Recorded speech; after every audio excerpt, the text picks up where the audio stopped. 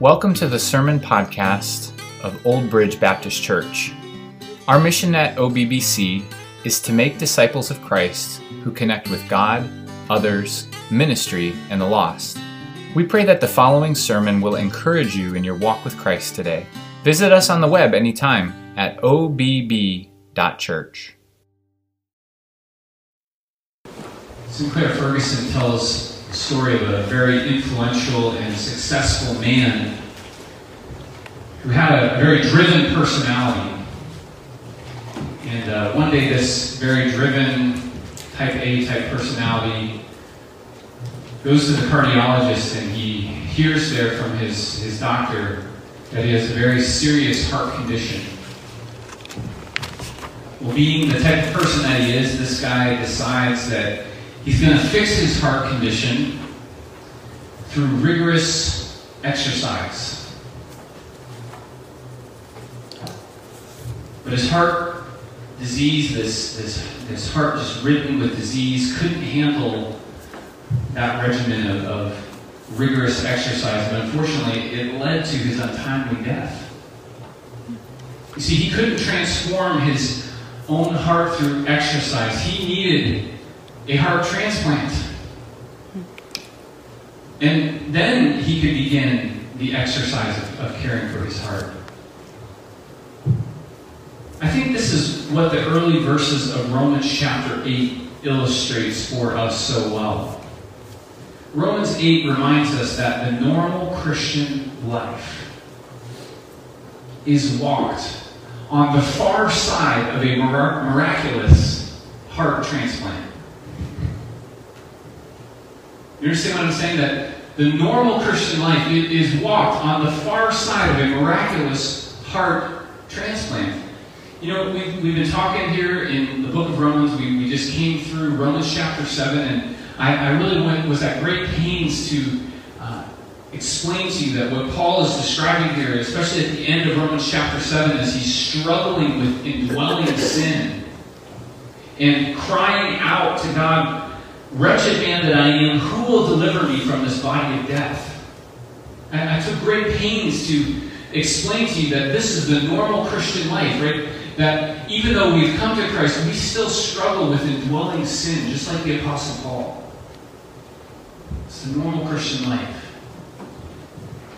But even though that's part of the normal Christian life, we should never read Romans chapter 7 in isolation. We should always press on into Romans chapter 8, where we also see here that the normal Christian life is walked according to the power of the Spirit.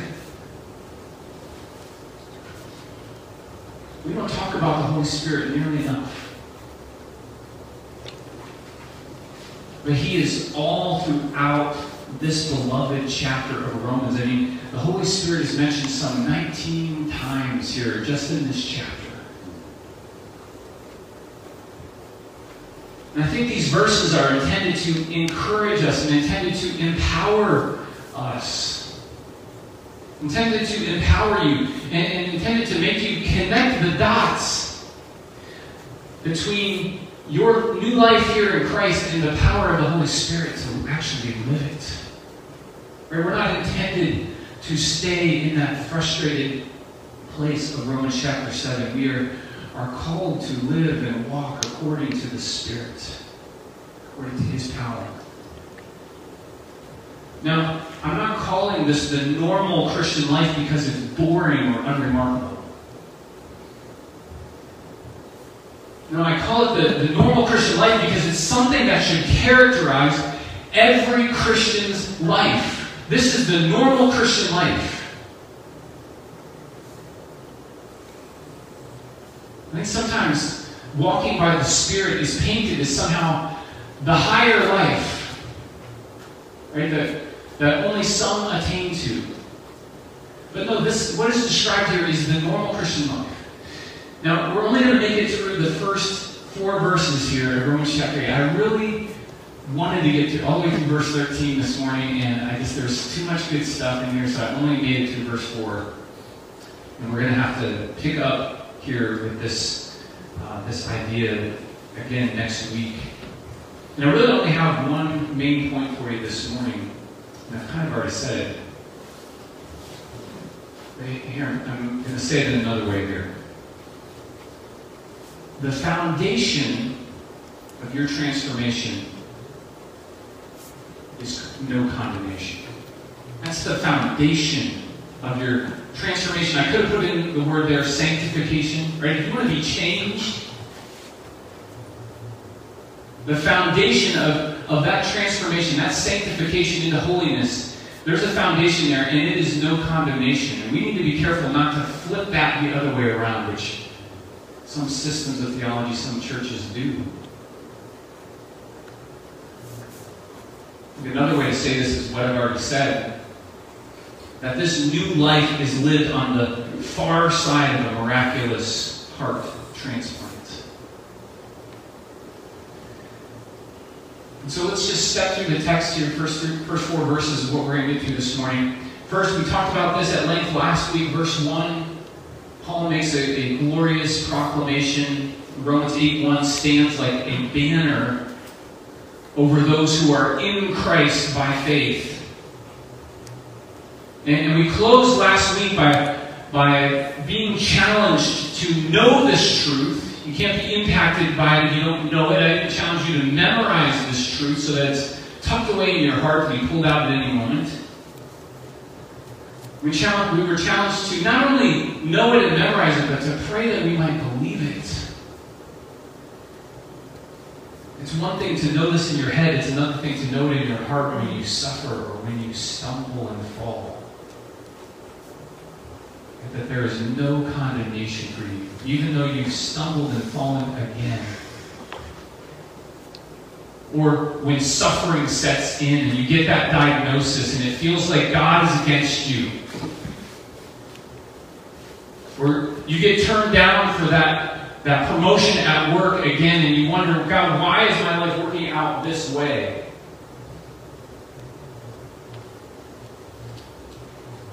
Pray that we might believe that there is no condemnation for those who are in Christ Jesus. Okay? We might believe it, that we might share it and even sing about it. It's a truth that must be sung. In fact, I think it's understanding verses like Romans 8:1 that really causes a Christian to sing. It really sets your heart alive with praises to the Lord. And I just love how this verse comes right on the heels of Paul's cry, "Oh, wretched man that I am, who will save me?"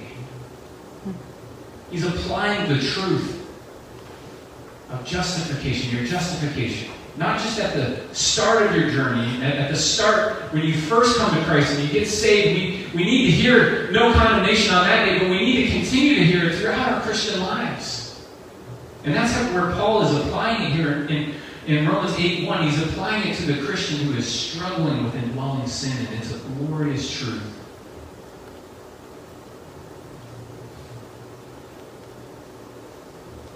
Now Paul's going to go on here in verse 2 to give us the reason why there is no condemnation.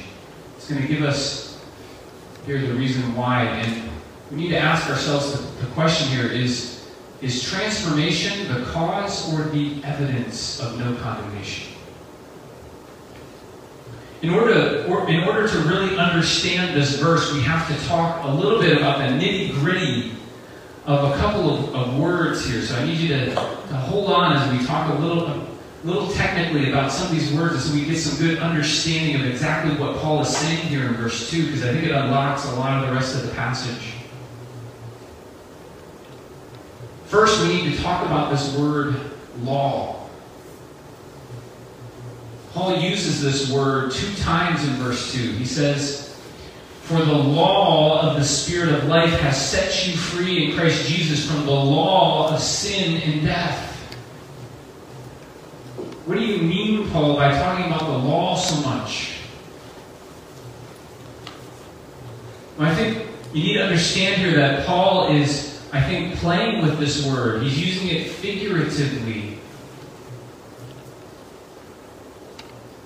There is a literal meaning to the word law. It can mean a literal law code like the 10 Commandments. Right? And that's probably the normal usage of the word.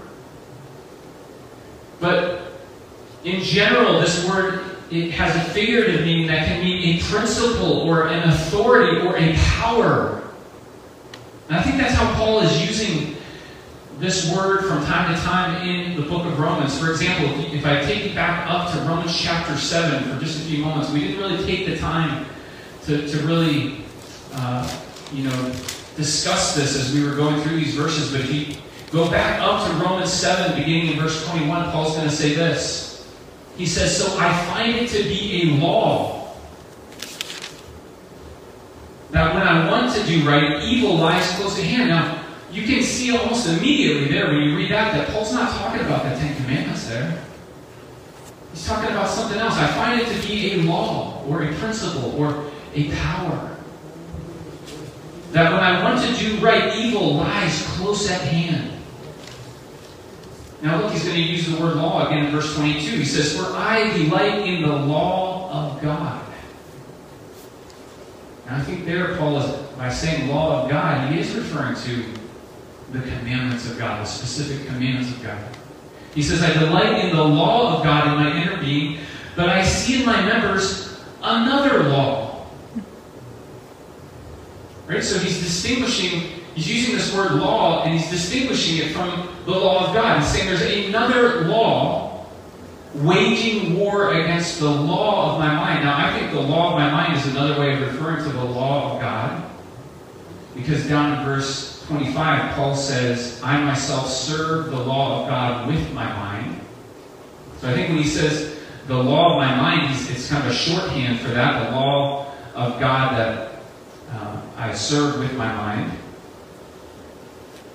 And making me a captive to the law of sin. There it is. There's another use of the word law. The law of sin. I don't think that's referring to the Ten Commandments. It's referring to the power of sin. Right? So Paul sees this power at work in his life. That when he wants to serve the law of God, the commands of God, there is this other power, the power of sin in his life, that exists in his flesh, and there's this ongoing struggle with indwelling sin. Well, when we bring that kind of interpretation, the way Paul's been using that, down to chapter 8 and verse 2, we see here that Paul now applies this word law to the Holy Spirit. He calls it, he says, for the law of the Spirit of life. Is Paul talking about the Ten Commandments there? Is he saying that the Ten Commandments have come in and set you free from the law of sin and death? No, that's not what he's talking about there. He's using this word here metaphorically to mean that the power of the Spirit of life has set you free in Christ Jesus from the power of sin and death. That's what he's talking about here. There is power in the Holy Spirit. The Holy Spirit alone has the power to overcome the power of sin and of death. And Paul is contrasting these two powers here.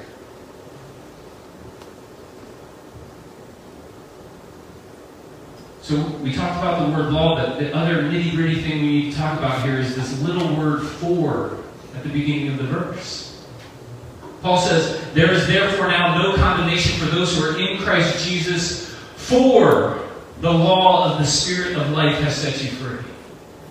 Now that little word "for" can mean a couple of different things depending on the context. Just like in Greek, just like in English, that little word "for" can be indicating the grounds for something. It can be indicating the cause of it. Or you can use that little word "for" to sort of give the evidence for something. So for example, you might say, "I went to the grocery store today because we were running out of food." Right? So in that instance, you're using that word to say, because my shelves were empty, my fridge was empty, that's what caused me to get in my car, drive down the road, and go to ShopRite or Walmart or wherever you shop. Get some groceries. Or you could use that same word "for" to say something like this. I went to the grocery store today for, as you can plainly see, my fridge is full. Right? The first usage gives you the grounds or the cause. The second usage is saying, hey, look at the evidence here.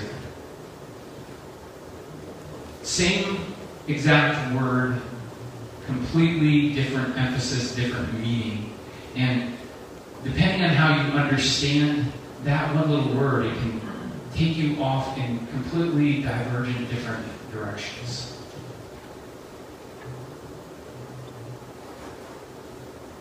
Is Paul saying here in Romans 8:2 that there is no condemnation because the Spirit of life has transformed you into a holy person who defeats sin? Is transformation the cause of the declaration, no condemnation? Or is Paul saying here that there is therefore now no condemnation, for, as you can plainly see, God has poured out the Spirit of life, the power of the Spirit of life into your hearts.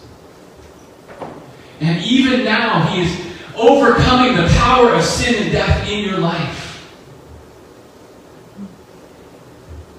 You might be able to tell by the way I'm sharing with you which one I believe. The second one, right? Paul's giving here the power of the Spirit in your life as evidence, not as the grounds for your salvation. The Spirit in your life, the power of the Spirit in your life is evidence that God has declared over you, there is therefore now no condemnation for you in Christ Jesus.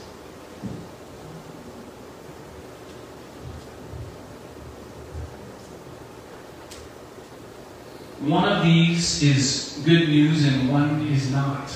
Thank God that it's not up to us to clean ourselves up and make ourselves transformed, even if by the power of the Spirit, to some level of standard of holiness before God declares over us, that one over there, no condemnation because of how holy they are.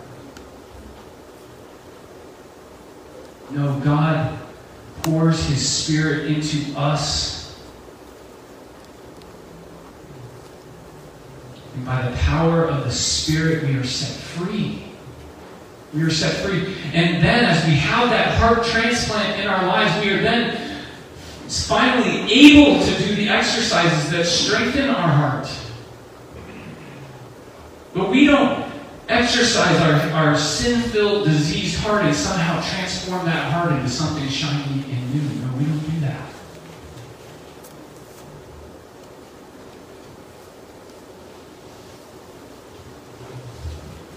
The presence of transformation and power over sin in your life is evidence, not the grounds of your salvation. And Paul is going to echo the same exact idea in verses 3 and 4 here as we finish out these few verses. So we have the proclamation of no condemnation, verse 1, and the evidence of transformation by the power of the Spirit, verse 2. Another way to say it is verse 1, we have justification, verse 2, sanctification or transformation by the Spirit. You know, in my past 5 years here as pastor of this church, I've known several of you who have undergone various joint replacements.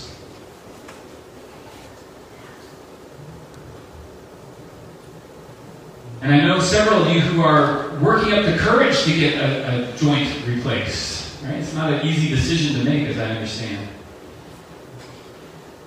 And I've seen many of you, as you sort of lose the mobility in one of your major joints, kind of struggle with the impossibility of doing what maybe at another point in your life was quite simple. Right? When one of your major joints freezes up and begins to go, it doesn't matter how much you might want to bound up a flight of steps. It doesn't matter if you have an angry dog chasing you from behind. You're only going to be able to move so fast, right? You might want to fly up those steps like you're 18, but you can't. But then suddenly, I've also seen just the amazing thing that happens when someone gets that joint replaced, and suddenly they have a new freedom to move that they maybe haven't experienced in years. Right? And it becomes self-evident to you and to those around you that you are living on the far side of a life-transforming surgery. Right? You were slowing down, but now suddenly you're moving again. I think the same thing is true of the Christian life.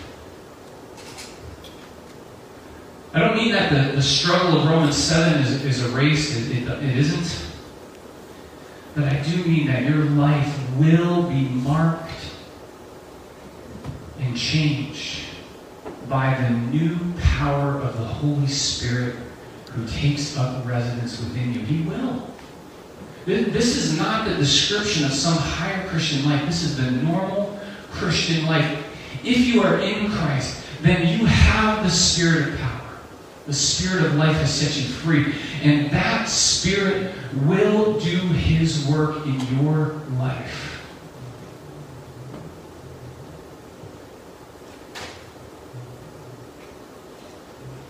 Hit me like a ton of bricks this week that all of what Paul is saying here in Romans 8, 1 through 11 is descriptive. It's not prescriptive or prescriptive. However you say that. He's not yet saying, hey, you ought to do this, or you must do this or that. He is simply describing the Christian life. And he is saying that for those who are in Christ Jesus, the power of the Spirit of life has already set you free. The power of the Spirit is within you. There are new affections, new abilities to love God and keep His commandments that weren't there before. And don't tell me that if you are in Christ, but there's been no freedom to obey God and no impact upon your desires or your way of life, don't tell me that you're in Christ if there's absolutely no change.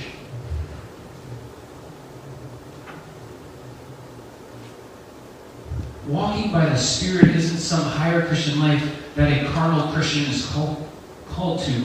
Walking according to the Spirit is the sign that you are a Christian at all. Because this is the normal Christian life.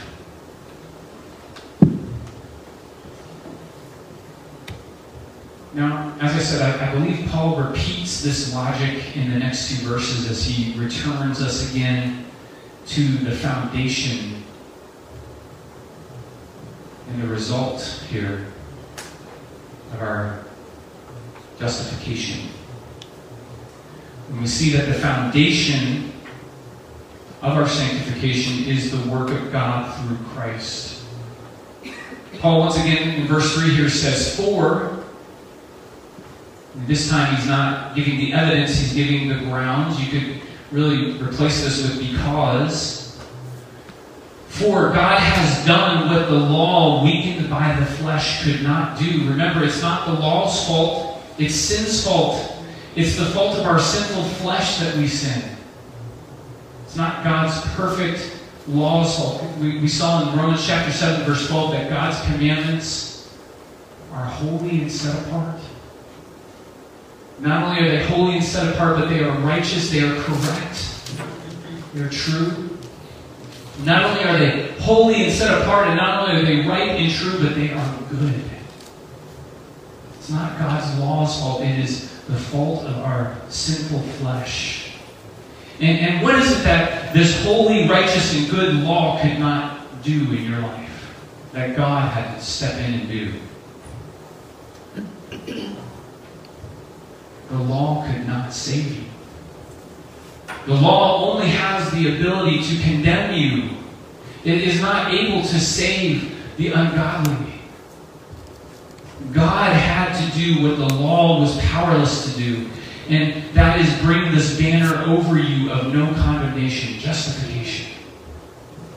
And how did God do this? The text goes on to say that He did it by sending His own Son in the likeness of sinful flesh. Every word of that phrase, in the likeness of sinful flesh, is important. If Paul had said that God had sent his Son in sinful flesh, you could have gotten the impression that Christ was a sinner, and he's not. If Paul had said that God had sent his Son in the likeness of flesh, it could have led you to believe that he wasn't really human, that he just appeared to be human. No, every word here is important. Christ was sent in the likeness of sinful flesh, taking on human flesh in every way like unto our own, and yet without sin. And this is extremely important here because Christ was sent by the Father into the world, which, by the way, points to the fact that Christ pre-existed. Christ is eternal. He wasn't created. He was pre-existent, sent by the Father into the world for the purpose of being a sin offering for us. He was sent, as Paul says here, for sin. Amen. That's a normal way in the Old Testament Greek to refer to a sin offering. Christ was sent for sin.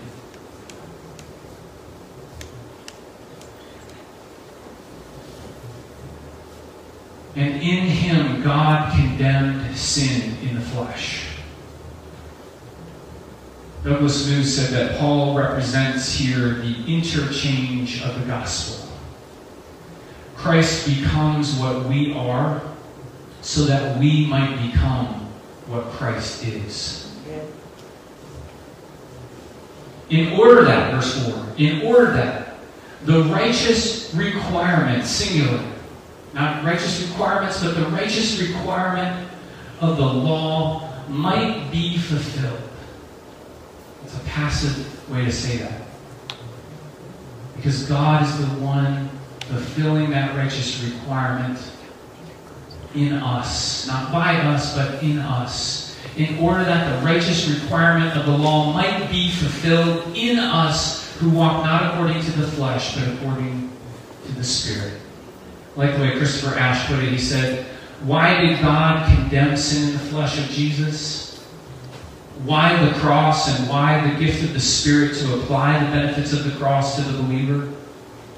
Answer, in order that something might happen that could not happen through the law, the righteous requirement of the law is now fulfilled in us.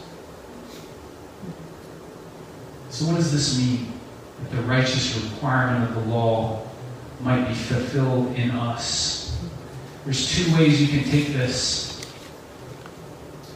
First, you can take it that Jesus fulfills the law for us, pointing back to our justification.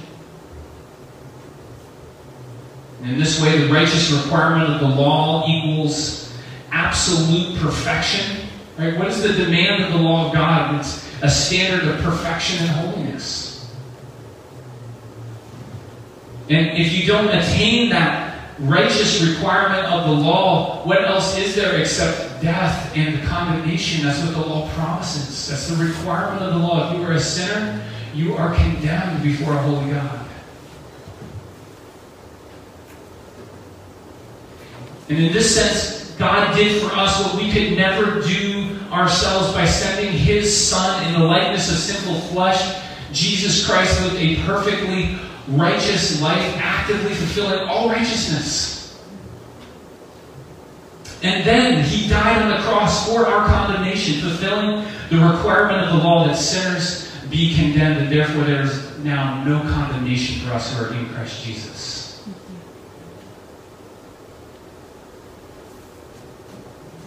So you can take it that way, that Jesus fulfills the law for us. Or you can take it that by the Spirit we fulfill the law in union with Jesus Christ. And so some people see this phrase pointing forward to our sanctification. And if you see it this way, you see the righteous requirement of the law indicating not necessarily what I just indicated, that the law demands perfection, or else you are executed, that there's condemnation. But the righteous requirement of the law could refer to the fact that the entire law can be summed up in one word. Love. Right? What is if you were to boil down the requirement of the law with one thing, it is what? It's to love. To love the Lord your God with all your heart, mind, soul, and strength, and to love your neighbor as yourself. In fact, Paul will say as much. If you flip over to Romans 13, beginning in verse 8, Paul says this: "Owe no one anything except to love each other, for the one who loves another has fulfilled the law." And he goes on, "For the commandments, you shall not commit adultery, you shall not murder, you shall not steal, you shall not covet, and any other commandment are summed up in this word: you shall love your neighbor as yourself. Love does no wrong to a neighbor, therefore love is the fulfilling of the law." So Paul might be referring to the fulfillment of the righteous requirement of the law by referring to the fact that we were saved. God sent His Son, Jesus Christ, to be an offering for our sins in order that we might fulfill the righteous requirement of the law, that we might walk in love. Those of us who live not according to the flesh, but according to the Spirit, that we might walk in love and fulfill the law. Now, as I consider these two options here, what did Paul mean? Is he pointing backwards to our justification and that Jesus fulfills the law for us? Or is this pointing forward to our sanctification, that by the Spirit we fulfill the law in union with Jesus and we actually walk in love? I find myself sort of torn between these. These are two really good options, aren't they? It's kind of a win-win choice of interpretation.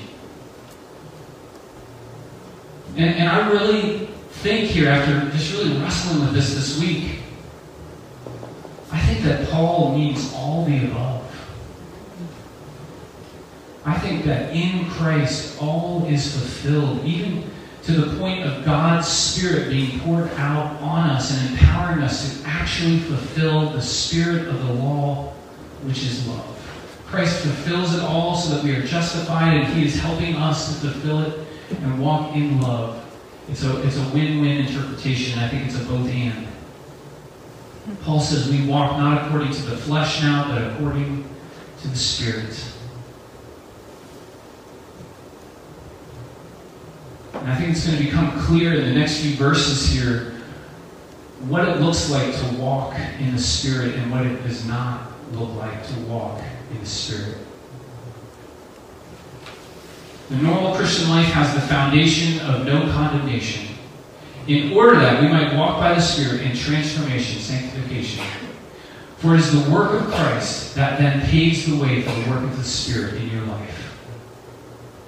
So we're going to have to return to that thought here next week as we dive into the rest of these verses. But I don't want to let you go this morning without talking about a little bit of application. Just have 3 quick points. First of all, you've got to get in Christ.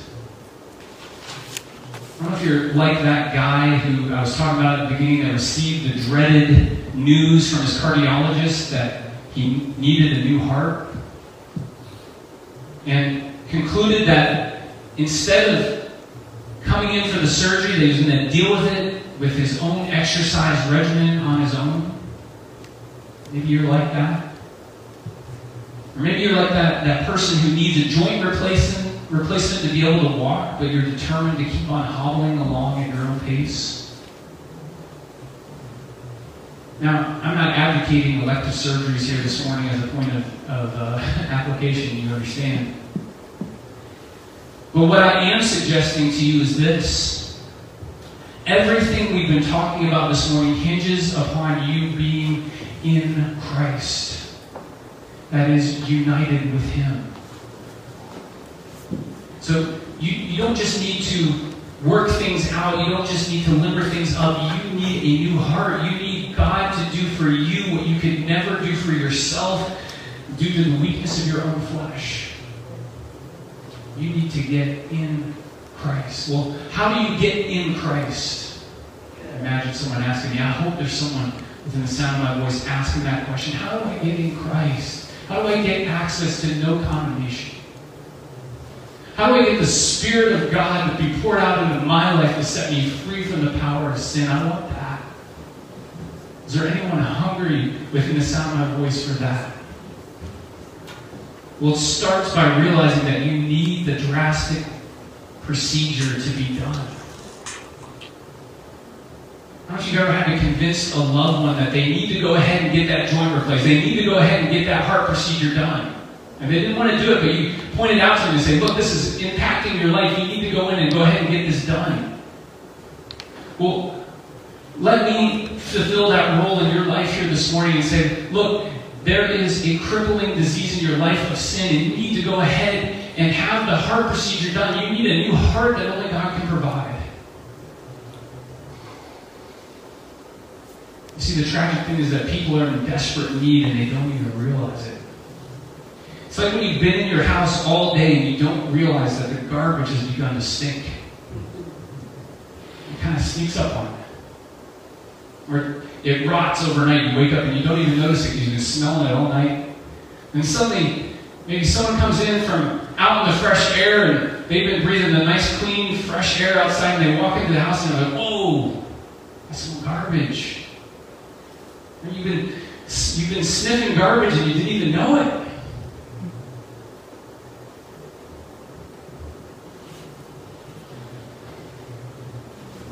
If you are separated from God, you need to get in Christ. And it starts by realizing that you are smelling your own garbage and you need to repent of it. You need to repent of your sins. And then at the same time, the Spirit of God awakens in you faith. If the Spirit of God is stirring in you, He will point out the garbage in your life, and at the same time, He will awaken in you a faith that says, here's the answer, Christ. And you will place your faith and your trust in Him. Place your faith and your trust in the hope of the gospel that teaches that Christ became what you are. That is a curse. He became cursed for you. He became condemned for you so that you might become what Christ is. A beloved son or daughter of God with no condemnation and a new banner over your life. You've got to get in Christ, my friend. And that's not anything that you do. It's something that can only be received by faith. Secondly, I want you to be encouraged by the evidence of the Spirit of God in your life. If you are in Christ and you can look at your life and see the power of the Spirit setting you free from sin and death, I'm not talking about perfectly, but that there is something new going on in your life where God is doing something. And you can be encouraged by that is the evidence of verse 1, that there is no condemnation. In the Chronicles of Narnia, the Lion, the Witch, and the Wardrobe, which, by the way, just turned 70, there's an evil witch at loose in the world of Narnia who makes it always winter but never Christmas. But then Aslan, the Christ figure in the story, comes, and at long last the winter begins to thaw, and the witch's power is broken and her doom is sure. I would say that for those over whom God has declared no condemnation, and you can see the evidence of this declaration in your life through the Spirit of God, though there is still a bitter struggle going on with that indwelling sin, we can in fact look at our lives and see that the thaw has begun. And that the evil one's doom is sure.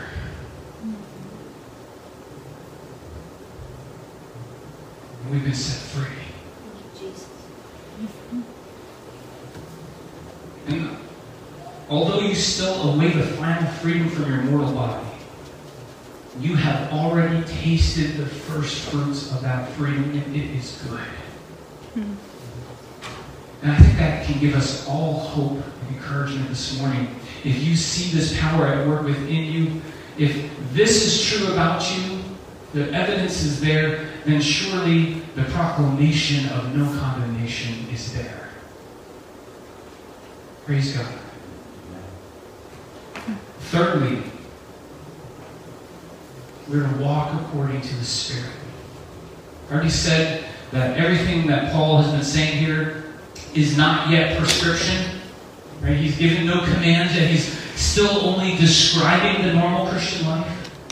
But if you'll allow me to draw a natural inference from what Paul is saying here, we are to walk according to the Spirit. Those of us who have been set free from sin and death, we are not to go on living according to the flesh. We are not to go on living according to that power. We are to live in the freedom of the children of God, and we are to walk according to this power that is within us, at work mightily within us. We are to walk according to the freedom of the Spirit. It is the normal Christian life. And you should give yourself fully to this. And it is to this that we will return next week and unpack that even further.